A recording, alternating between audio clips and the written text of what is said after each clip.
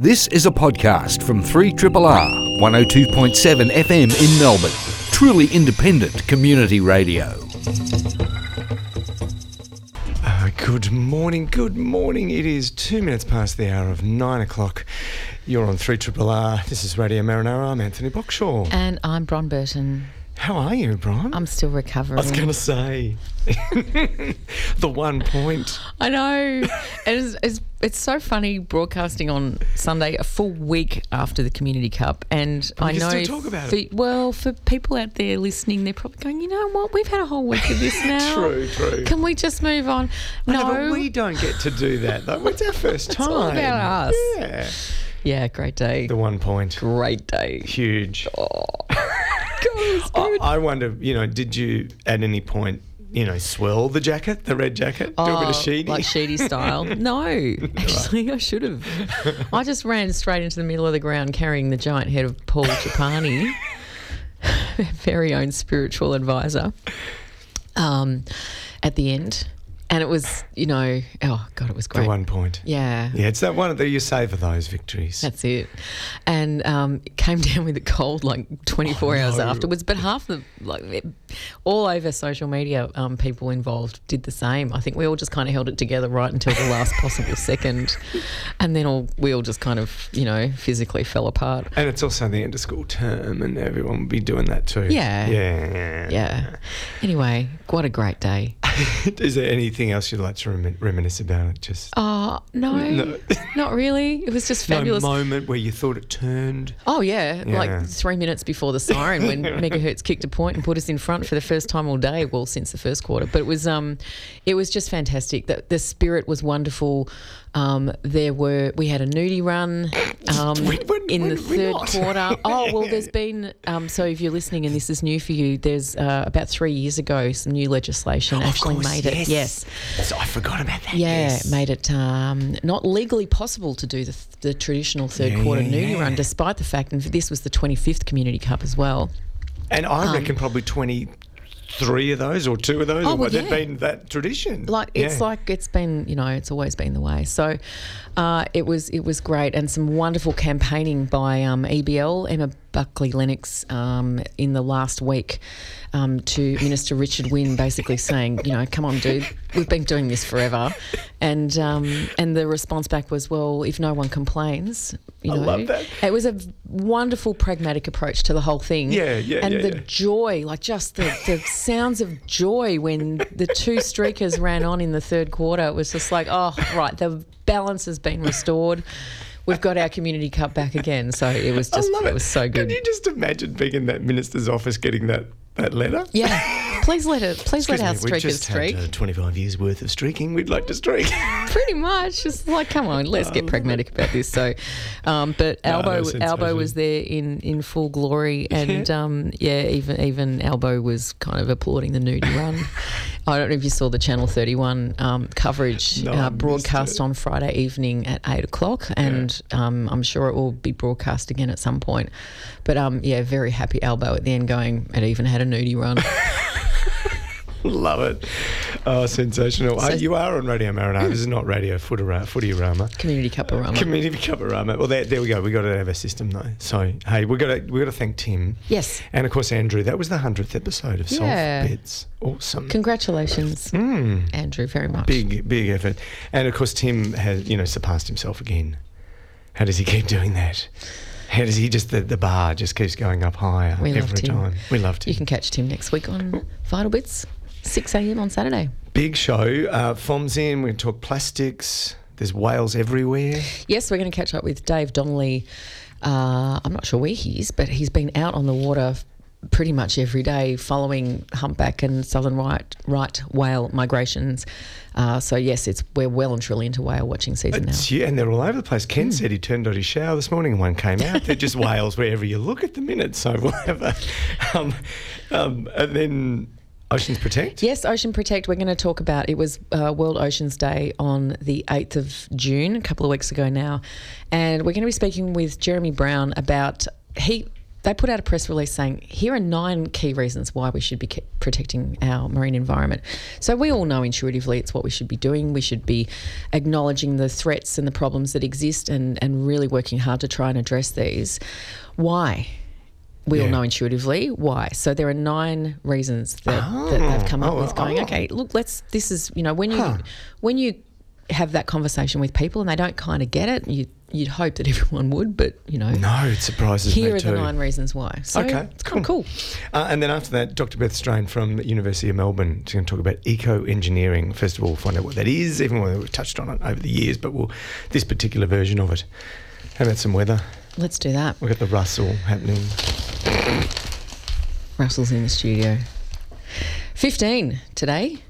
It's going to be sunny. It was actually, I went to the footy yesterday, not to talk about the result, devastating as it was. I don't know where, by the way, just as an aside. You backed for the wrong team, that's why. Well, you and I have had this conversation, and I think that's not right, but it's okay. Given your team beat mine the other week, I thought you did really well last month when we were on, and you didn't mention that, and it was the night before, and I thought, oh, thank God I got through the whole show.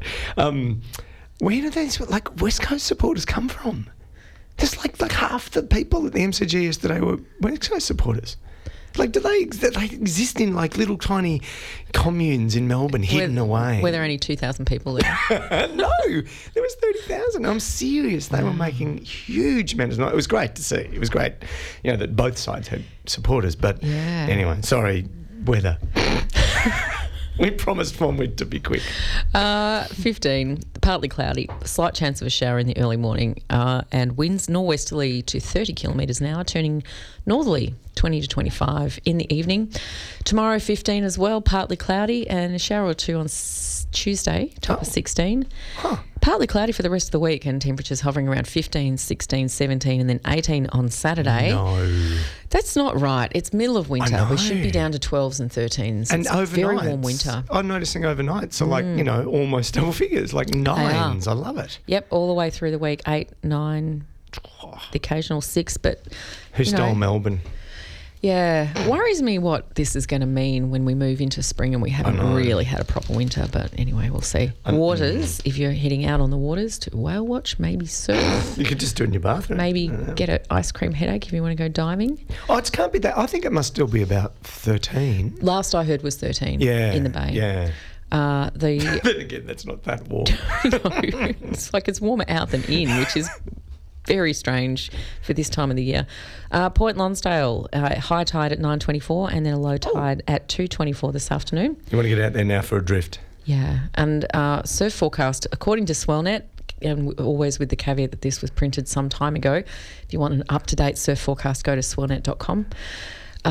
Westerly tending norwesterly gales, moderate swells are only favouring surf coast for average waves. Water temperature is 14. Ooh, so we had it that's outer coast. Yeah, outer coast. Phillip Island, nothing to recommend today. Mornington Peninsula, too windy for open beaches, too small for Westernport. Give it a miss. Just go and watch the whales. Surf coast, inconsistent, windy surf to 1 metre at Bells Beach and Winky Pop. Give it a miss. I love it. Never seen that before. They're getting more and more blunt. Give it a miss. I'll just forget it's Go back to bed. Yeah. Listen to Triple R all day. Do yourselves a favour. Hey, without further ado, we are welcoming for her monthly segment, Plastic Literacy, Fam Charko. Good morning, Fam. Good morning, everyone. Hey, how's it going? Pretty good. And happy nearly plastic-free July. Yes. Tomorrow. Yes. The kickoff. You have 12 hours to prepare. Now, plastic-free, are we talking about single-use, reusable plastics? Yeah, We're not talking about, because I've got my little keep cup sitting here next to me. Oh, great. We're allowed to use these? Yes, absolutely, absolutely. Plastic-free July is a challenge that started just to get people to reduce single-use plastic. That stuff that we really don't need to use, and that is the biggest challenge for the environment and the oceans at the moment. Yeah, great. Oh, that's good, because I'm thinking about my clothes that have probably got some kind of plastic component. I think most of my clothes are plastic. I was going to say I'm wearing microfiber. I'm sure that's, and I know about what it does and how it sheds, etc. Yeah, and when you're a vegan, people go like, oh, I got vegan shoes or a vegan leather jacket. It's like, yeah, that's a plastic jacket, all right. Yeah. And it's good to be aware of all this stuff.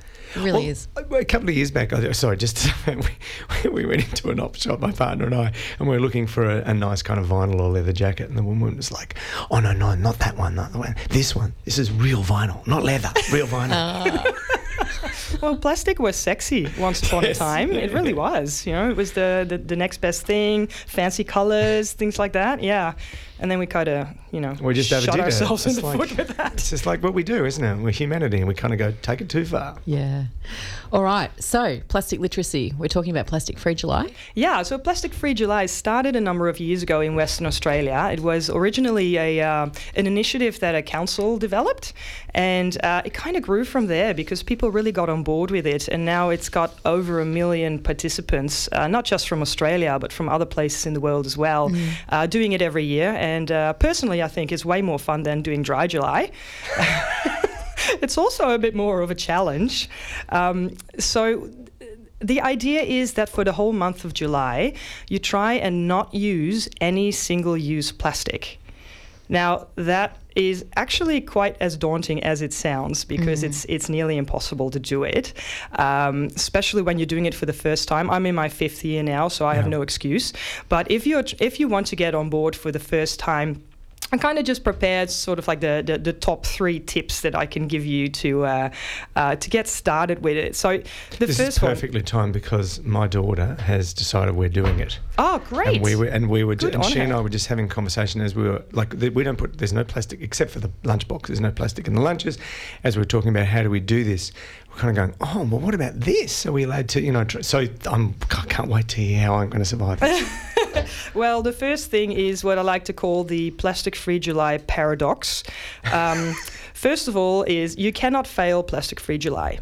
You can't fail it. So really? Right? Yeah. And don't make it feel like if you're accidentally using a piece of plastic, don't say, "Oh, I just failed Plastic Free July." Yeah, okay. Because it's not going to help you get through the month with an attitude like that. Because I'm thinking the pen that I'm holding at the moment would immediately fail me. It's a standard pen that I can only use once. Exactly. Because once I've finished and it's going to last months. And how does that make you feel? Like you think we haven't even started Plastic Free July yet, and you feel like you've already failed. That's so right. That is not an option. Okay, and good, thanks. Because obviously every piece of single-use plastic that you're not using in July, you're already winning, right? And the environment's already winning. So, but the paradox is that you cannot fail Plastic-Free July, but you also shouldn't expect to make it through to the end of the month without using any single-use plastic. Yeah. Right? So people set the bar of their expectations really high, and then when they don't make it or they use one piece of plastic, they feel like a failure. And that's not what it's about, right? So it is about reducing as much as you can and becoming really conscious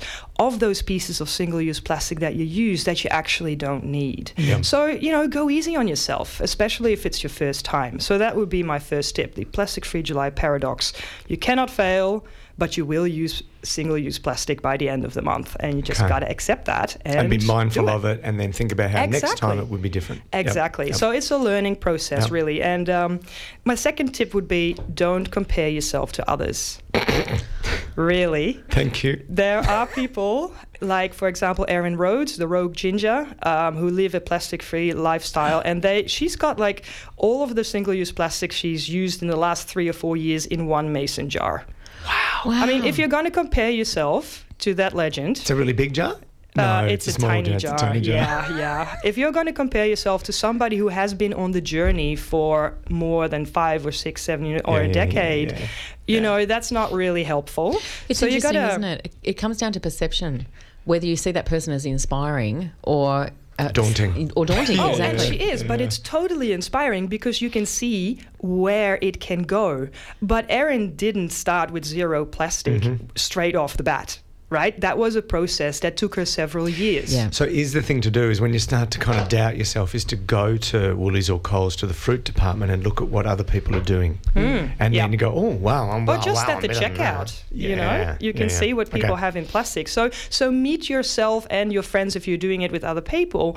Meet yourself where you are at. Okay. Right? So for me, I'm doing this for the 5th year in a row. I'm pretty strict on myself. Right? But if you're doing it for the first time, give yourself a break. Like just do what you can with what you have in the moment and see what you can do better next year.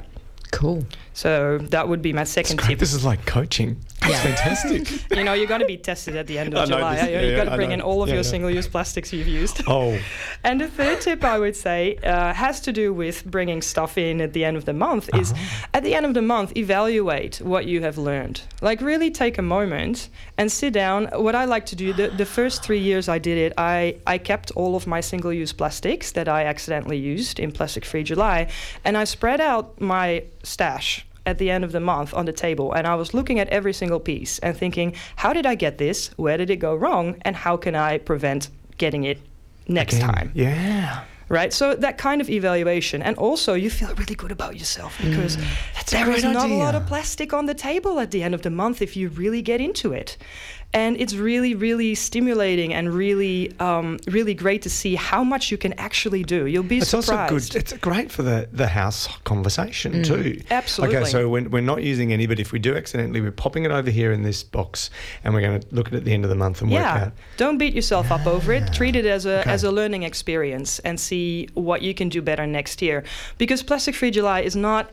It's not really about not using single-use plastics. It's all about getting a behavior change going. Right? That's the secret weapon of Plastic Free July. After 21 to 30 days, that's how long it takes to learn a new behavior or unlearn another behavior. So if you are super aware of what you're doing for 30 days and you make sure that every time you go out, you put that keep cup in your bag, or you always have your reusable you always have your reusable bags, you know, in your car for shopping. If you do that religiously every day for a month, then that will have become a new behavior. Do you know the one that catches me is the buying the stuff at the supermarket that comes pre-wrapped. I don't do the fruit and veg one. I kind of look at a cucumber and go, I'm pretty sure you've got a skin. I don't need you having another skin. Right. But let me think.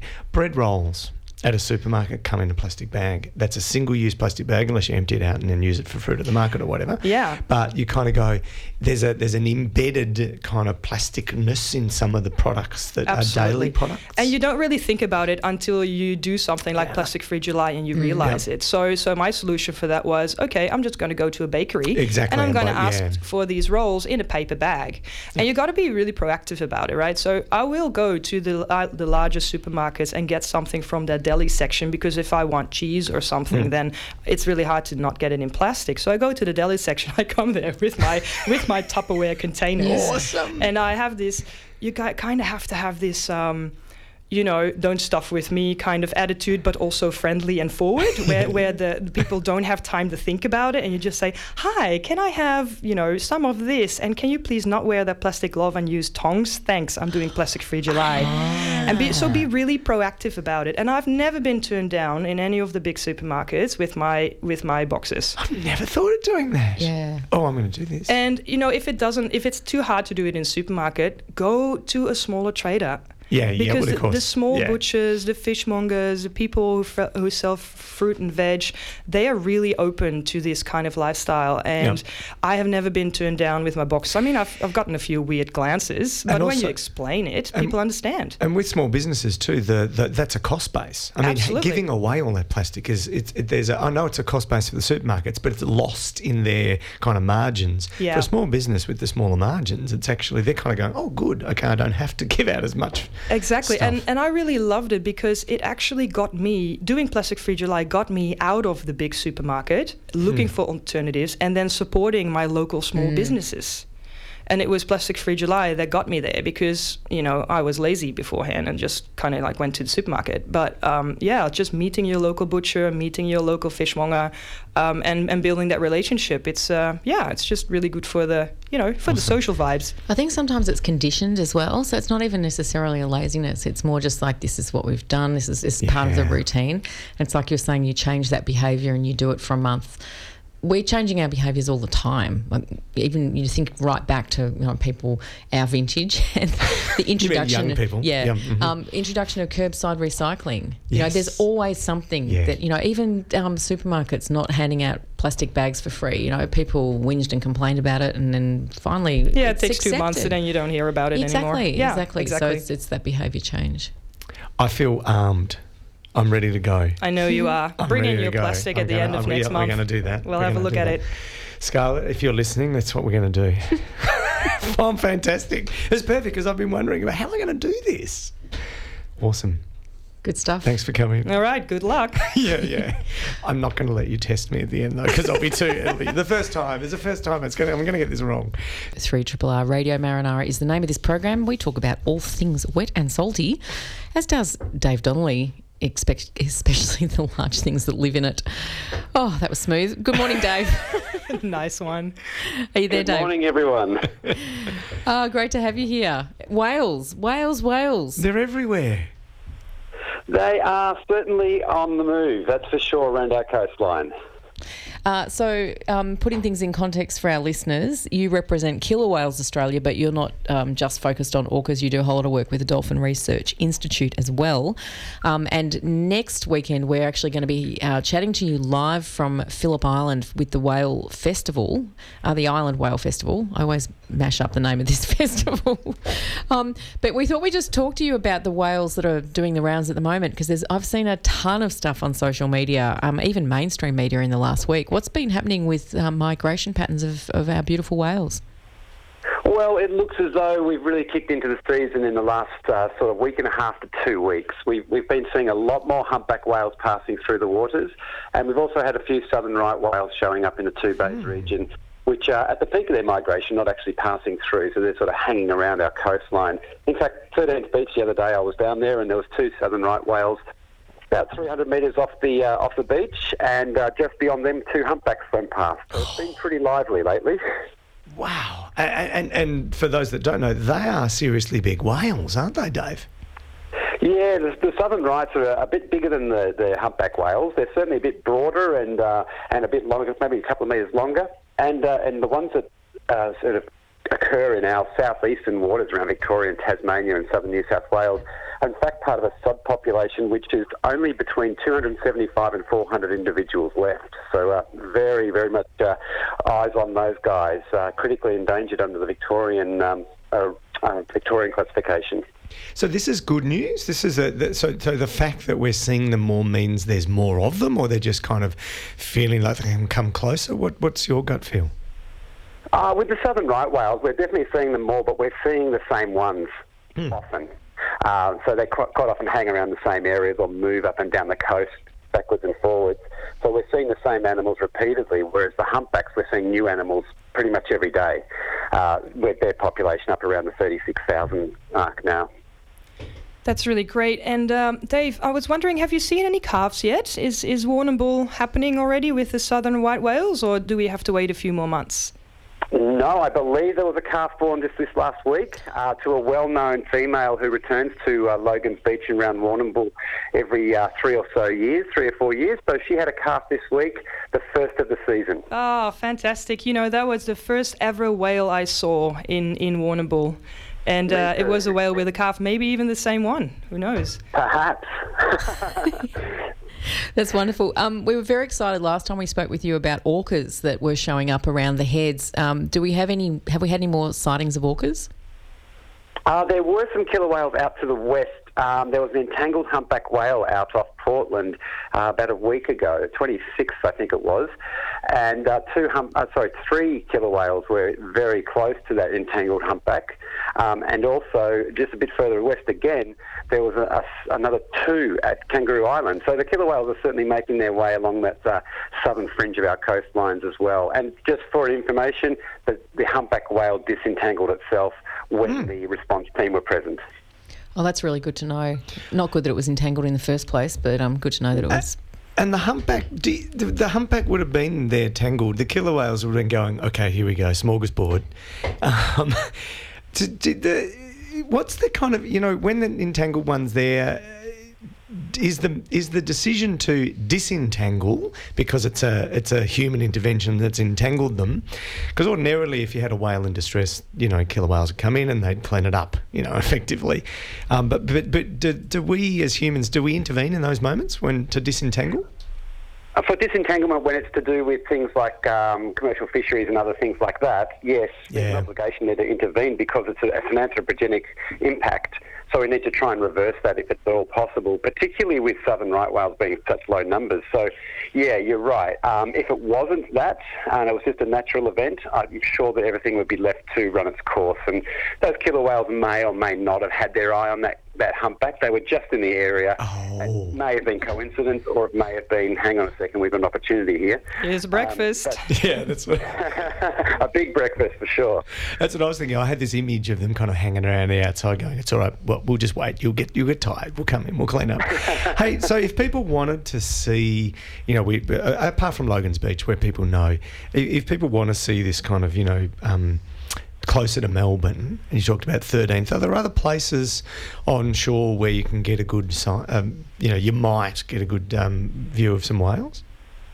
Absolutely. This week and last week, there's just been pretty much daily reports of whales passing by the Mornington Peninsula ocean beaches. So any one of those beaches with a high ground, Portsea Surf Life Saving Club, Cape Shank, Rye, Gunnamatta, all of those beaches, fantastic for looking for humpbacks. You just got to pick your day, not too windy, not too rough, and you should get a glimpse of a humpback whale as it passes by. And if you're lucky, you might see a southern right whale. Ooh. Hey, just before we let you go, Dave, a bit of a plug for next weekend. We will be crossing live to you at Phillip Island for the Island Whale Festival. Did I get the name right? You did, absolutely. Fantastic. It's the Island Whale Festival next weekend, a mostly free event. We've actually got an announcement coming up. It hasn't been released yet, but I should say it now. Map to Paradise will be screening there also. It's one of 4 or 5 screenings around Melbourne and the fringed areas. So we're very lucky to have that. We've got whale out of water, spotter whale, Indigenous cultures, Indigenous drumming circles, welcome to country, the whole works. It's all happening. And there's a lot of, obviously, whale watching going on at the same time with the boats. Brilliant. And website for people to go and check it out and plan their weekend next weekend?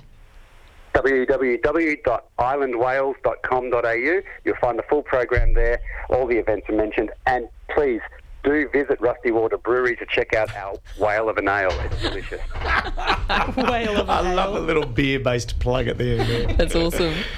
Thanks so much, Dave. It's been awesome catching up with you, and looking forward to next weekend already. Always a pleasure, guys. You have a fantastic day. Thanks for having us back. Always a pleasure for us too. Thanks, Dave. Catch you soon. Bye for now. Bye. Bye for now. Cheers, Dave.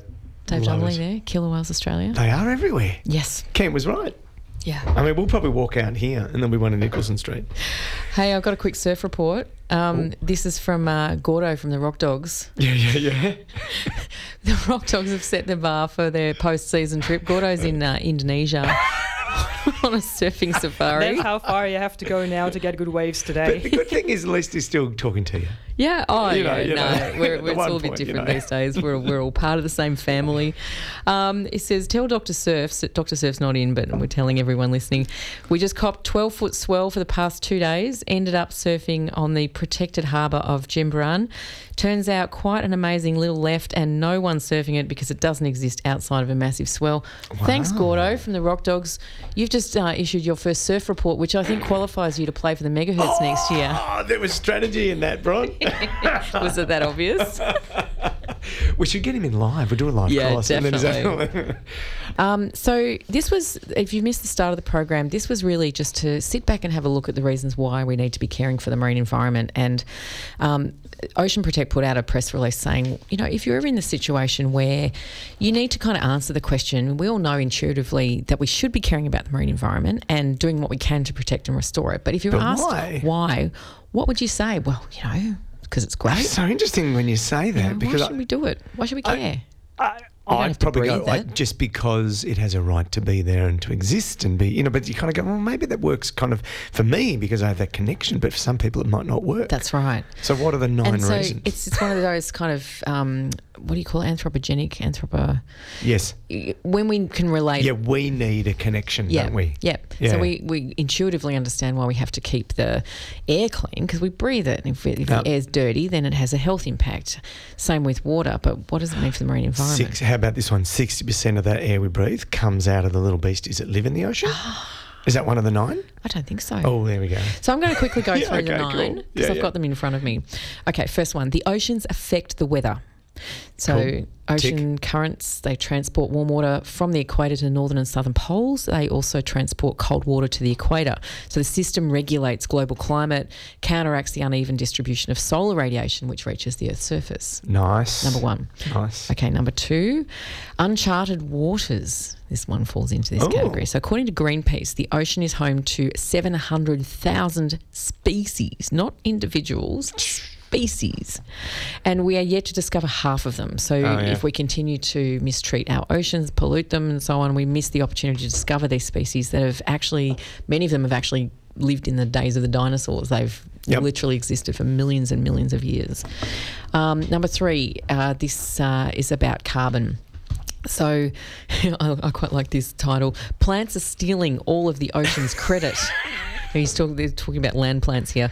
So many people are aware that plants absorb a third of carbon dioxide in our atmosphere, but you might not know that the ocean absorbs another third. Yeah. So the ocean filters CO2 to the deepest depths of the sea. It's then reabsorbed into the rocky bottom.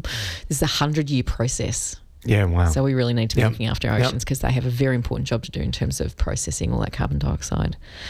The fourth is about the water cycle. So the water cycle brings life to things on Earth. This is basic stuff that kids learn in primary school about precipitation. So water evaporates from the ocean, clouds form, come inland, bring fresh rainfall to all pockets. So the water we drink comes from the ocean. Yes. Gets filtered out, the salt stays there, we get the good bit. That's right. Nice. So even a cactus, the only plant capable of living in the desert, it still needs a yearly downpour in order to survive. Natural disasters. So we have temperatures rising. We get more of them? Yeah. Is that the reason? Well, that's why we need to look after our oceans so we get fewer natural disasters. Okay, cool. So temperatures rise, more water is evaporated, greater clouds are formed and high winds blow. So that leads to increased chances of hurricanes, typhoons, other major catastrophic weather events. So that's 5. 5. 6 is the fishing industry. Oh yeah, of course. So and it's not just the fishing industry. Actually, I would take them to task on this one. It's about plastic, which we've just been talking to Fam about, killing more than 1 million seabirds and sea creatures every year. Just the presence of plastic is killing more than 1 million. I reckon it's even higher than that. Yeah, I reckon too. Yeah. So there's less produce in our waters to feed the seafood industry. Look, I don't know how I feel about this one. I mean, well, we eat it. Yeah, we do. We so, do. You know, it's a fact. You know, it's a good source of protein. Yes. And we do, you know, in Victoria and Australia generally, we do it pretty sustainably. That's right. Direct impact on jobs as well. And look, countries rely on the ocean for water. So this is number 7. So in some, we're talking about desalination. In some parts of the world, fresh water is not an option. So salt water is the only option. It's not going to be any good if it's polluted. Yep. Just cut to the chase. Yep. That's number 7. Number 7. Yeah. Number 8 is tourism. So tourism is crucial to the economy of many. Oh yeah. Not just cities around the world, but countries. Oh yeah. Think of Pacific Island nations, where a large part of their livelihood and income comes from tourism.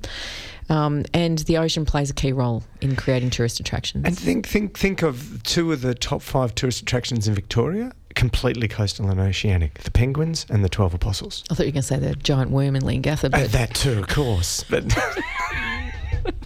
I love the giant worm. Is it Leongatha? Yeah, kind of near there. Is it? I haven't seen it for a while. They demobilised that. Oh, did they? I think so. Anyway. Bring back the giant worm.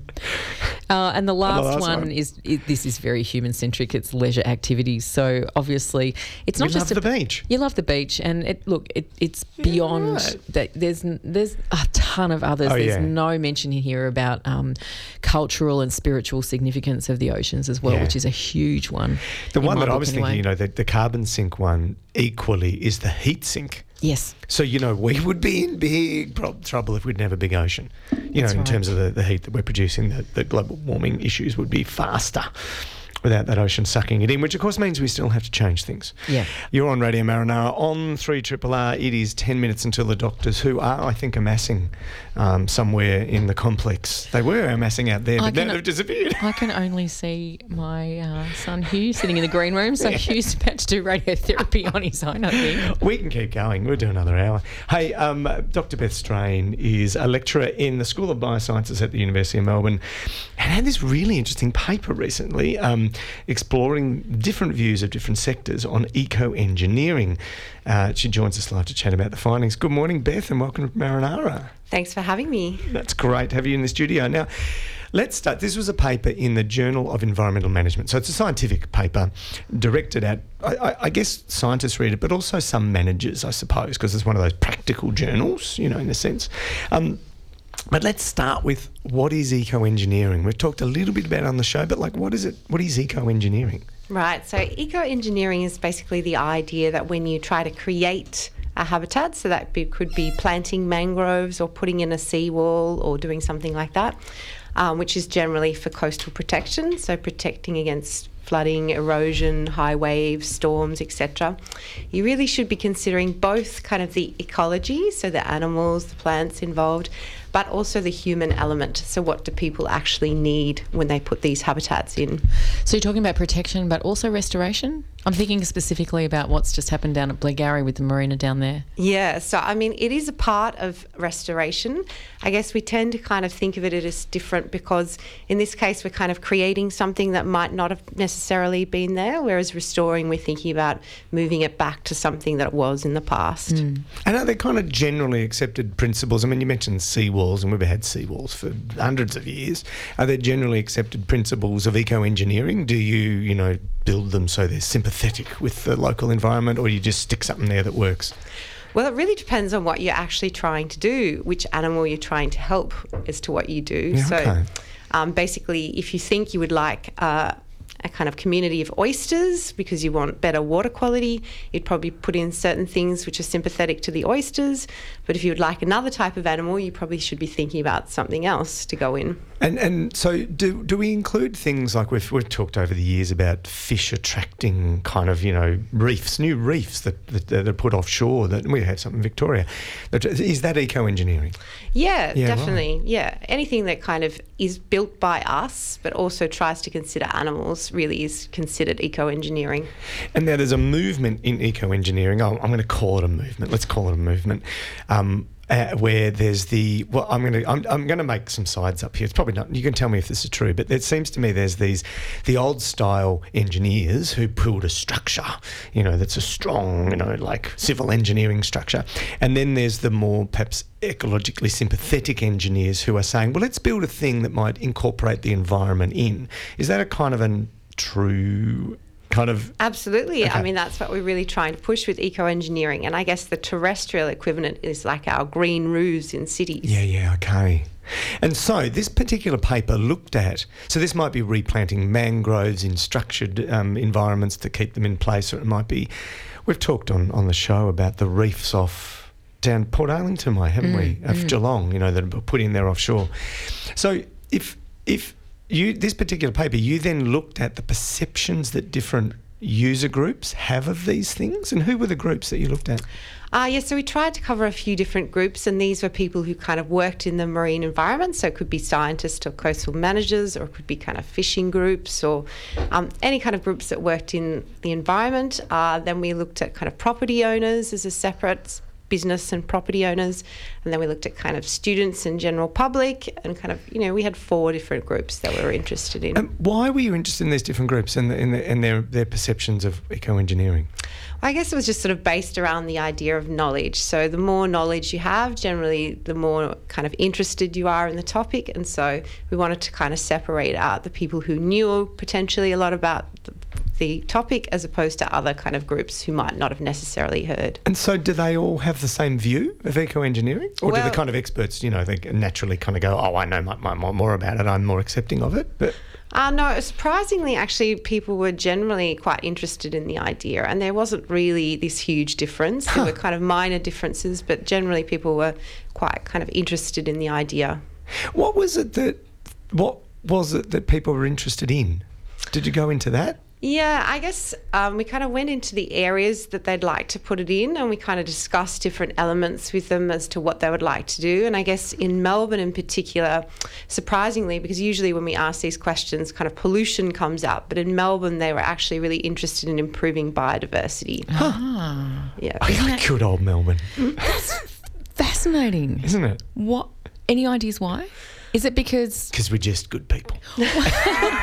Is it a priority thing? So people think, okay, our marine environment is actually in not bad nick, so maybe we need to think about biodiversity. Yeah, I guess so. Because it was kind of an online survey, we didn't really have a chance to kind of go into these in-depth kind of questions. But I imagine that people around Melbourne kind of look at the history of Port Phillip Bay and say, well, water quality is improving generally. Yeah. Maybe next biodiversity is kind of an important topic. And what about the other cities? So it was Sydney, Hobart, Melbourne, and there was some international stuff as well? Yeah, so we did like a paper on Australia, and then we did an international paper. And so the other Australian cities, was it similar? Was it biodiversity kind of the number one driver? For Sydney, biodiversity, but for Hobart, pollution. Isn't that interesting? That's fascinating. Yeah. Because Hobart, Tasmania, this impression of this beautiful, pristine environment, but for them, maybe not so. Oh, maybe they want to keep it, though. Maybe they think the thing we want to do is reduce the pollution. Well, and, of course, there aren't. In the Derwent, though, there's only one thing, and it's that bloody sea star. Which is why you would think that would automatically go to biodiversity as being the issue. Yeah. Well, I guess they have quite a historical legacy of pollution, though, so probably they're still considering like the heavy metals, which are really a problem within their sediment. Okay. How about internationally? Were there patterns? So internationally, we didn't really ask them about their priorities. We were more kind of looking at, whether they knew a lot about their harbour condition as opposed to what it's really like, which they seem to. And then we were looking at whether or not they were interested in the idea of ecological engineering, which actually, so Australia and Americas were more so than Europe. Isn't that interesting? Because there's so much constructed foreshore in Europe, and effectively it is already eco-engineered in some way. Yes, interesting. I guess probably it's that legacy again. So all of these kind of older places, Asia and Europe, have kind of a legacy, whereas Australia and Americas tend to be more kind of conservation-minded and driven. And if I remember correctly, one of your subgroups were, for want of a better term, decision makers, like people who are managers of the system. Did they have a similar view to the scientists or the community as well? They did. They were sort of slightly more interested in the idea of ecological engineering and had slightly more knowledge. And honestly, in general, we were surprised to find that people were generally supportive, although they may not have known much about the concept. We're going to have to wrap up in a tick, but you mentioned property owners. So that would suggest to me something about like almost property value. Like if you have these, places that are on you might have a greater disposition to having, more biodiversity out front or cleaner water. Or did they have a specific view? So we're kind of covering that more in our current survey. So at the moment we're doing a survey in Melbourne to look at what property owners and general public think in terms of their priorities for kind of biodiversity, coastal protection, etc., what options they would like to put in. So if you're interested in answering, it's www.nccc.edu.au mangrove-survey. Okay, so if you search mangrove survey, NCCC being the National Centre for Coast and Climate, you can fill in this survey. Okay. Right. And you want to recruit property owners? Property owners and anyone who kind of uses the coast. Brilliant. Which is everyone. Yeah, I was going to say, here we are in Melbourne. We're going to have to start. There's the music in the background there. I find this really fascinating because we're, obviously with climate change and sea level rise, and we're going to probably need to consider more construction along our coastlines to maintain our coastal protection. So this notion of eco-engineering is going to become stronger. Right. Thanks, Beth. So. Thank you. Thank you. And thanks so much to Fam Charko and Dave Donnelly for being here today. Quick plug for next week. Yeah. And so next week, Dr Beach and Cade will be in the house. I will be away, but they'll be crossing live to speak with Dave Donnelly. What's it called again? The Island Whale Festival. Awesome, well done. Happy birthday to Sarah Carroll and to my beautiful dad who turned 80. This has been a podcast from 3RRR 102.7 FM in Melbourne. Truly independent community radio. Want to hear more?